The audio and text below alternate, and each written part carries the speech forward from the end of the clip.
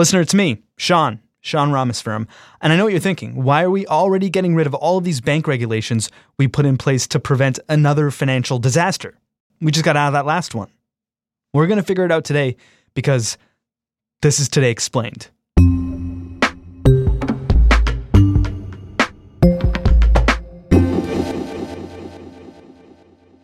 Matthew Iglesias, economic policy reporter here at Vox. Rumor has it our government is rolling back some rules. It is. There's a lot of rules getting rolled back. This is all about the Dodd-Frank disaster, and they fixed it, or at least have gone a long way toward fixing it. Mike Crapo, thank you very much. Steve Daines, thank you, Steve. So Congress passed a law recently that rolls back some provisions of the Dodd-Frank financial regulation overhaul. The Federal Reserve also promulgated a new rule that's going to roll back a different aspect of it. Is one of the rules the Volcker rule too? Yes, that's what's been in the headlines most recently. Wednesday, the Federal Reserve voted to change how the rule is enforced in a way that's going to make life much easier for banks.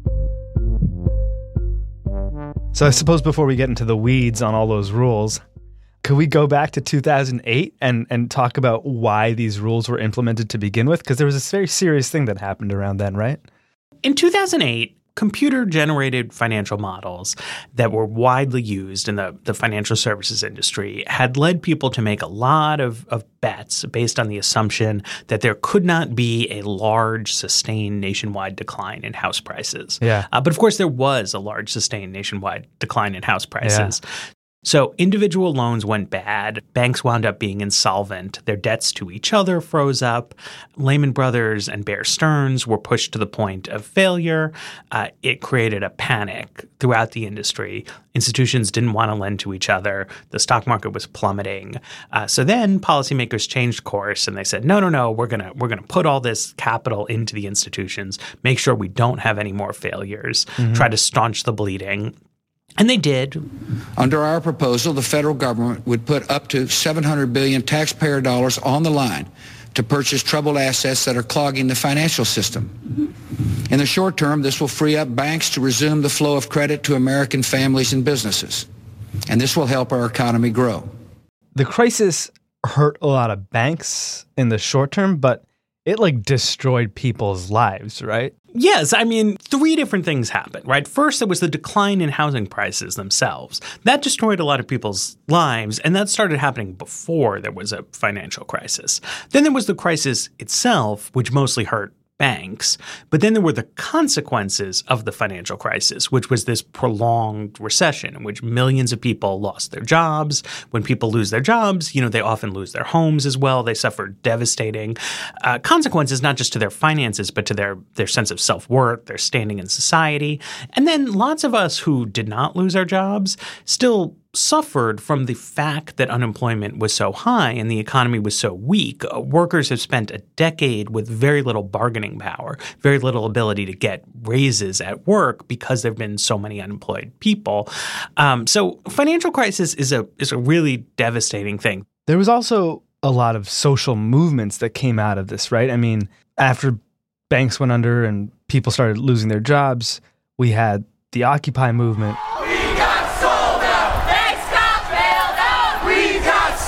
We had the Tea Party. President Obama, are you listening? We're thinking of having a Chicago Tea Party in July. All you capitalists that want to show up to Lake Michigan, I'm going to start organizing. Something went badly wrong, and people suffered a lot from it. And it appeared that the people who had benefited the most on the way up were not the people who suffered during the crash.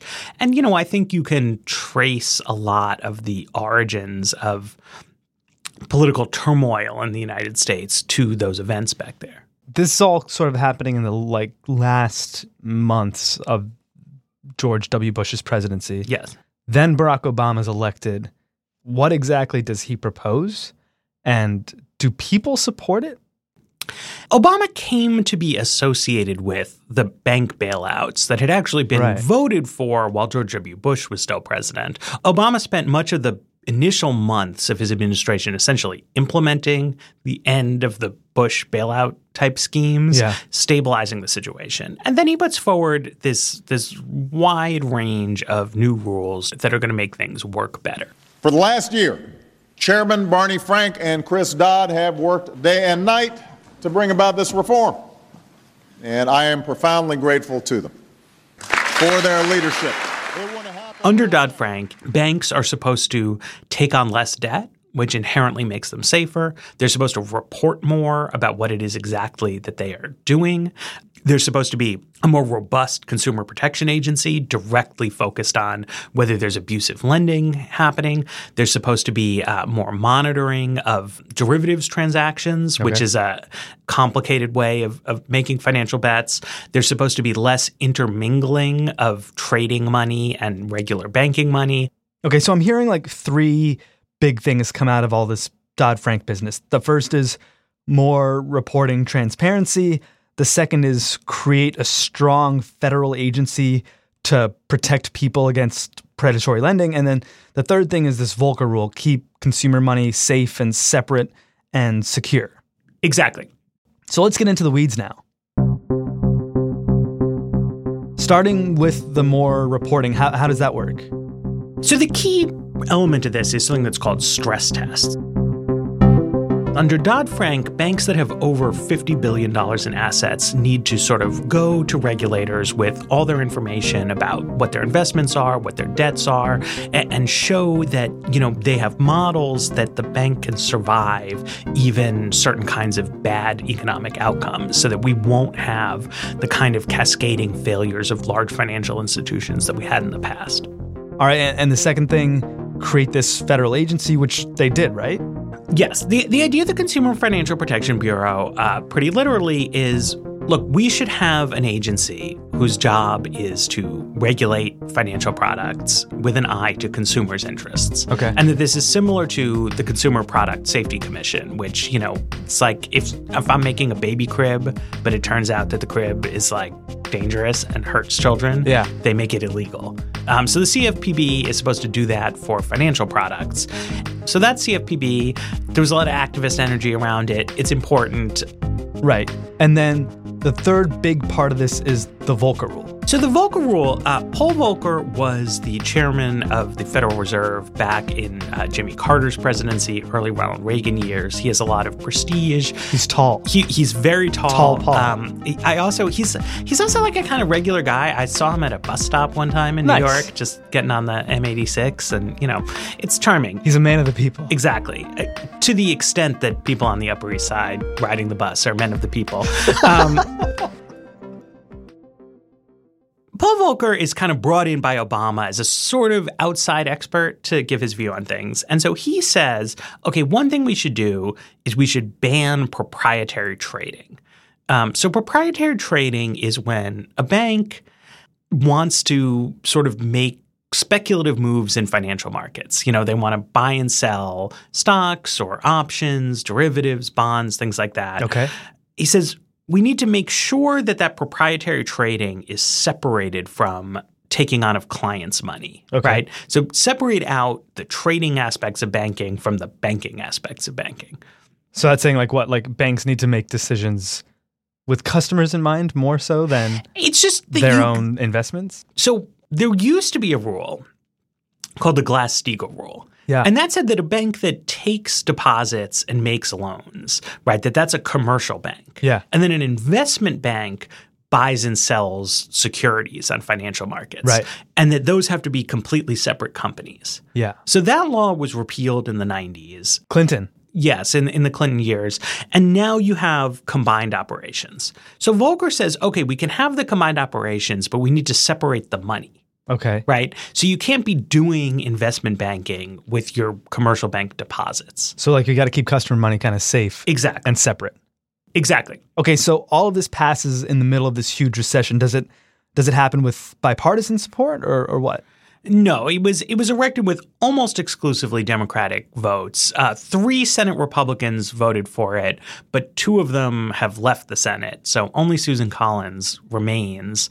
So it was a Democratic bill, and it's not incredibly surprising that Republicans are now chipping away at it. Were Americans generally in support of it, even though it was only one party instituting it? I don't know that the law ever became either popular or unpopular in the minds of normal people. I think people wanted to see punishment doled out, right? I mean, there was a sense that something had gone wrong and that there deserved to be consequences for wrongdoing. And it's important to note, when Donald Trump campaigned, he implied that he was going to get tougher on the banks than Obama had been, and especially than he said Hillary Clinton would be. And he's very much done the opposite as president. All right, listener, you've got your Dodd, your Frank, your Volcker, and now you've got your Trump saying, we don't really need all of these rules. Does this mean we're heading straight back where we started? Another Great Recession? Or even worse? That's next. This is Today Explained.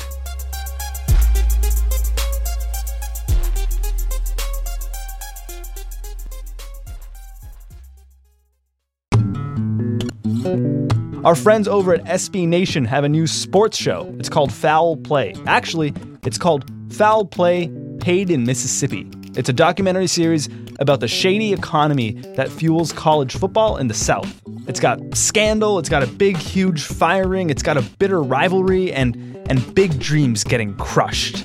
Foul Play is the result of 5 years of reporting by SB Nation writer Stephen Godfrey.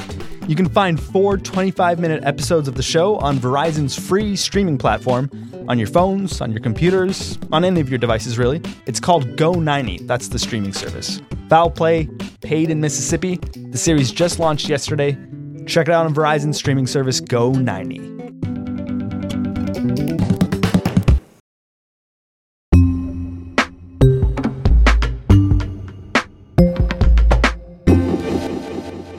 Matthew, how are the banks doing now? Are they behaving better? Are they cool with these rules?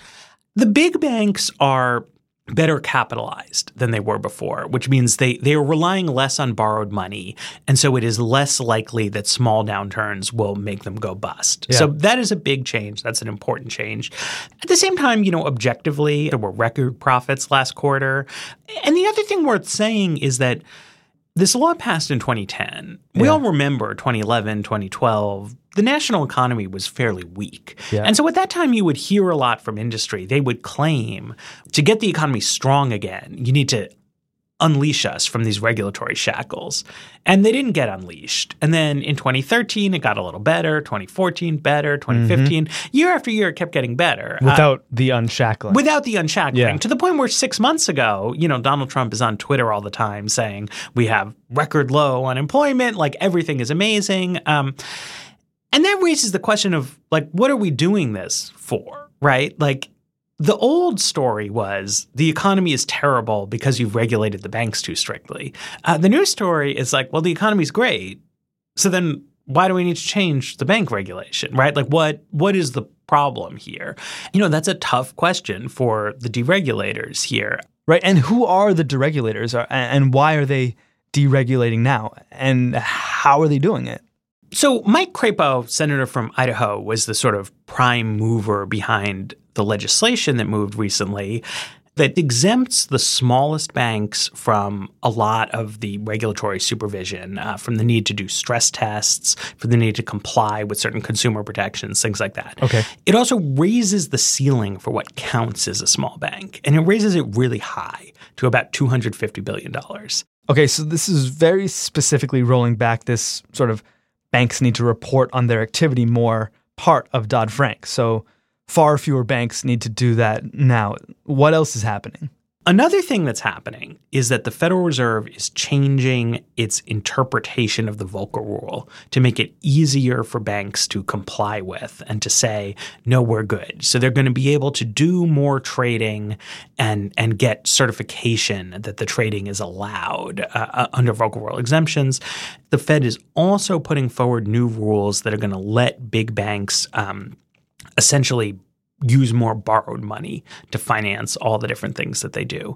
And then the Trump administration has put new appointees in charge of a bunch of regulatory agencies, and basically all of them are taking a step back away from Obama-era rules. That's been happening very aggressively at the Consumer Financial Protection Bureau.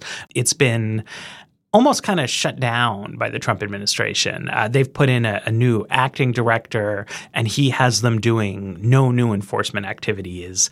It's not totally clear what's happening, but Mick Mulvaney, he said as a congressman that this agency shouldn't exist. He's now there as acting director, and he seems to be trying to get them to do as little as possible. And who's asking for these reinterpretations? It doesn't feel like the American people are clamoring for changes to bank regulation. There's no Occupy Tea coal Party. miners in eastern Kentucky have been very upset. Someone is finally listening to them. No, I mean, look, it's bank lobbyists. It's bank lobbyists. So is it the big banks? Is it the small banks? Is it all of them? I mean, it's all the banks. There's a little bit of something for banks of all sizes in these deregulatory moves. And they're all – Wall Street has become very enthusiastic about Donald Trump, who they were quite skeptical of during the campaign. But they've come to see that he and they really see eye to eye. So what changes for a regular person right now? Nothing? Or does their money just become a little less secure? This is what's insidious about this. I mean, nothing changes. I mean, I always like to try to highlight, how does this impact a normal person? Yeah. And the answer is it doesn't. You are not going to see anything change in your life until maybe one day you hear some weird story about some cascading series of investment bank failures and your neighbor loses his job and nobody can get a loan for 2 years. But it's like nothing happens and then boom.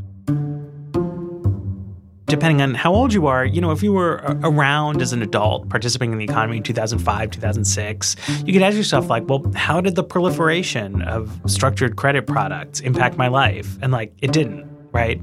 Then when the crash comes, it impacts your life. But while it's happening, nobody notices. Right. And it's why it's so troubling. And is that exactly what's happening right here? Is that these changes are being made and you get some push notification that says Volcker rule rolled back, Dodd-Frank rolled back, and you're like, I don't know what this means. Right.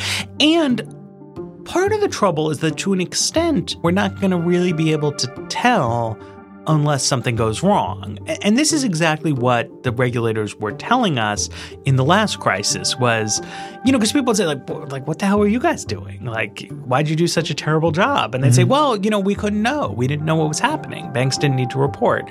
So, moving back to a world in which compliance is more checkbox, there's less disclosure, it makes it harder to even know what's happening.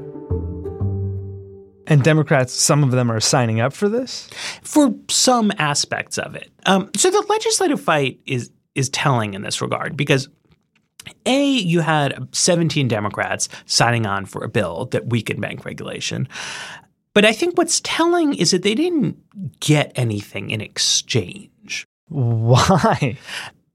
Because some of them represent very red states, and they wanted to show that they could do something bipartisan because some of them are very under the thumb of their local banks, because some of them enjoy financial contributions, and because some of them feel, I think accurately, that this is not an issue that people are really paying attention to or fired up about. And so, it's an easy topic to take a dive on. What about the Democrats who stood up for people who got screwed by the banking system in the first place? Barack Obama, Elizabeth Warren, Chris Dodd, Barney Frank. Where do they all stand on this? Have they said anything? Elizabeth Warren, Bernie Sanders, Sherrod Brown, they always took the view that this Dodd-Frank approach did not go far enough and that we needed structural remedies in the financial sector, basically hard caps on the size of banks. Under this bill, a bank that controls up to $250 billion in assets and has offices around the country and around the globe will follow the same rules and regulations and same oversight as a tiny little bank in Adams, Massachusetts. Now, that's great if you are a $250 billion bank. but not so great for anyone else. So they obviously are not a fan of this kind of rollback. And then if you really want things to stick, you need to kind of take a big hammer and change the situation when you have the opportunity. And did that hammer never happen? Right. And reasonable people could disagree about the merits of this, but it's unquestionably true that if you had just broken up JP Morgan and Wells Fargo and Citigroup and just said, look, banks of this kind cannot exist anymore, then they wouldn't exist. They'd be gone. But that seems radical. That seems like something that was never even considered. It was not considered by the Obama administration. What they wanted to do was put Humpty Dumpty together again and then make sure that Humpty Dumpty had some good foam mattresses for next time he fell off the wall. You know what I mean? Whereas an Elizabeth Warren approach would have been to say, good, the egg is broken. We are done. We are done with you. We're going to move on with our lives and have a whole different situation. We're going vegans forward. now. No more eggs. Exactly. What is it about this country that can't learn this lesson? I mean, Clinton was deregulating Glass-Steagall in the 90s. We have this crisis in the aughts. Obama comes in. There's more regulation. And that doesn't even feel like a generation ago. That just feels like recent memory where everyone you knew was affected by this recession. And now we're already trying to forget it. That's what's remarkable about this. I mean, I think in all countries throughout history, you see a natural cycle. Something bad happens, the regulations get tighter, the regulations work. So then over time, people start to get less and less afraid. They get looser. Eventually, there's a new problem. That's like a cycle that's been with us from, hundreds of years, if not more. Yeah. What's remarkable is that, this was just 10 years ago. It's not like 7 presidents ago we had lax bank regulation and there was a big problem. This just happened. And it's a little mind-blowing to me how quickly we're reversing course and how much the kind of constant din of Trump-era controversy prevents us from having any real dialogue or scrutiny or attention paid to what's happening here. Matthew Iglesias is the host of the Weeds podcast here at Vox. I'm Sean Rameswaram. This is Today Explained. Irene Noguchi is our executive producer. Bridget McCarthy is our editor. Noam Hassenfeld and Luke Vanderplug produce. Afim Shapiro is our engineer. And the usurious Breakmaster Cylinder makes music for us. Shoutouts to Jillian Weinberger for helping out with the show this week. You can find Today Explained on Twitter at Today_Explained. The show's produced in association with Stitcher and we're part of the Vox Media Podcast Network.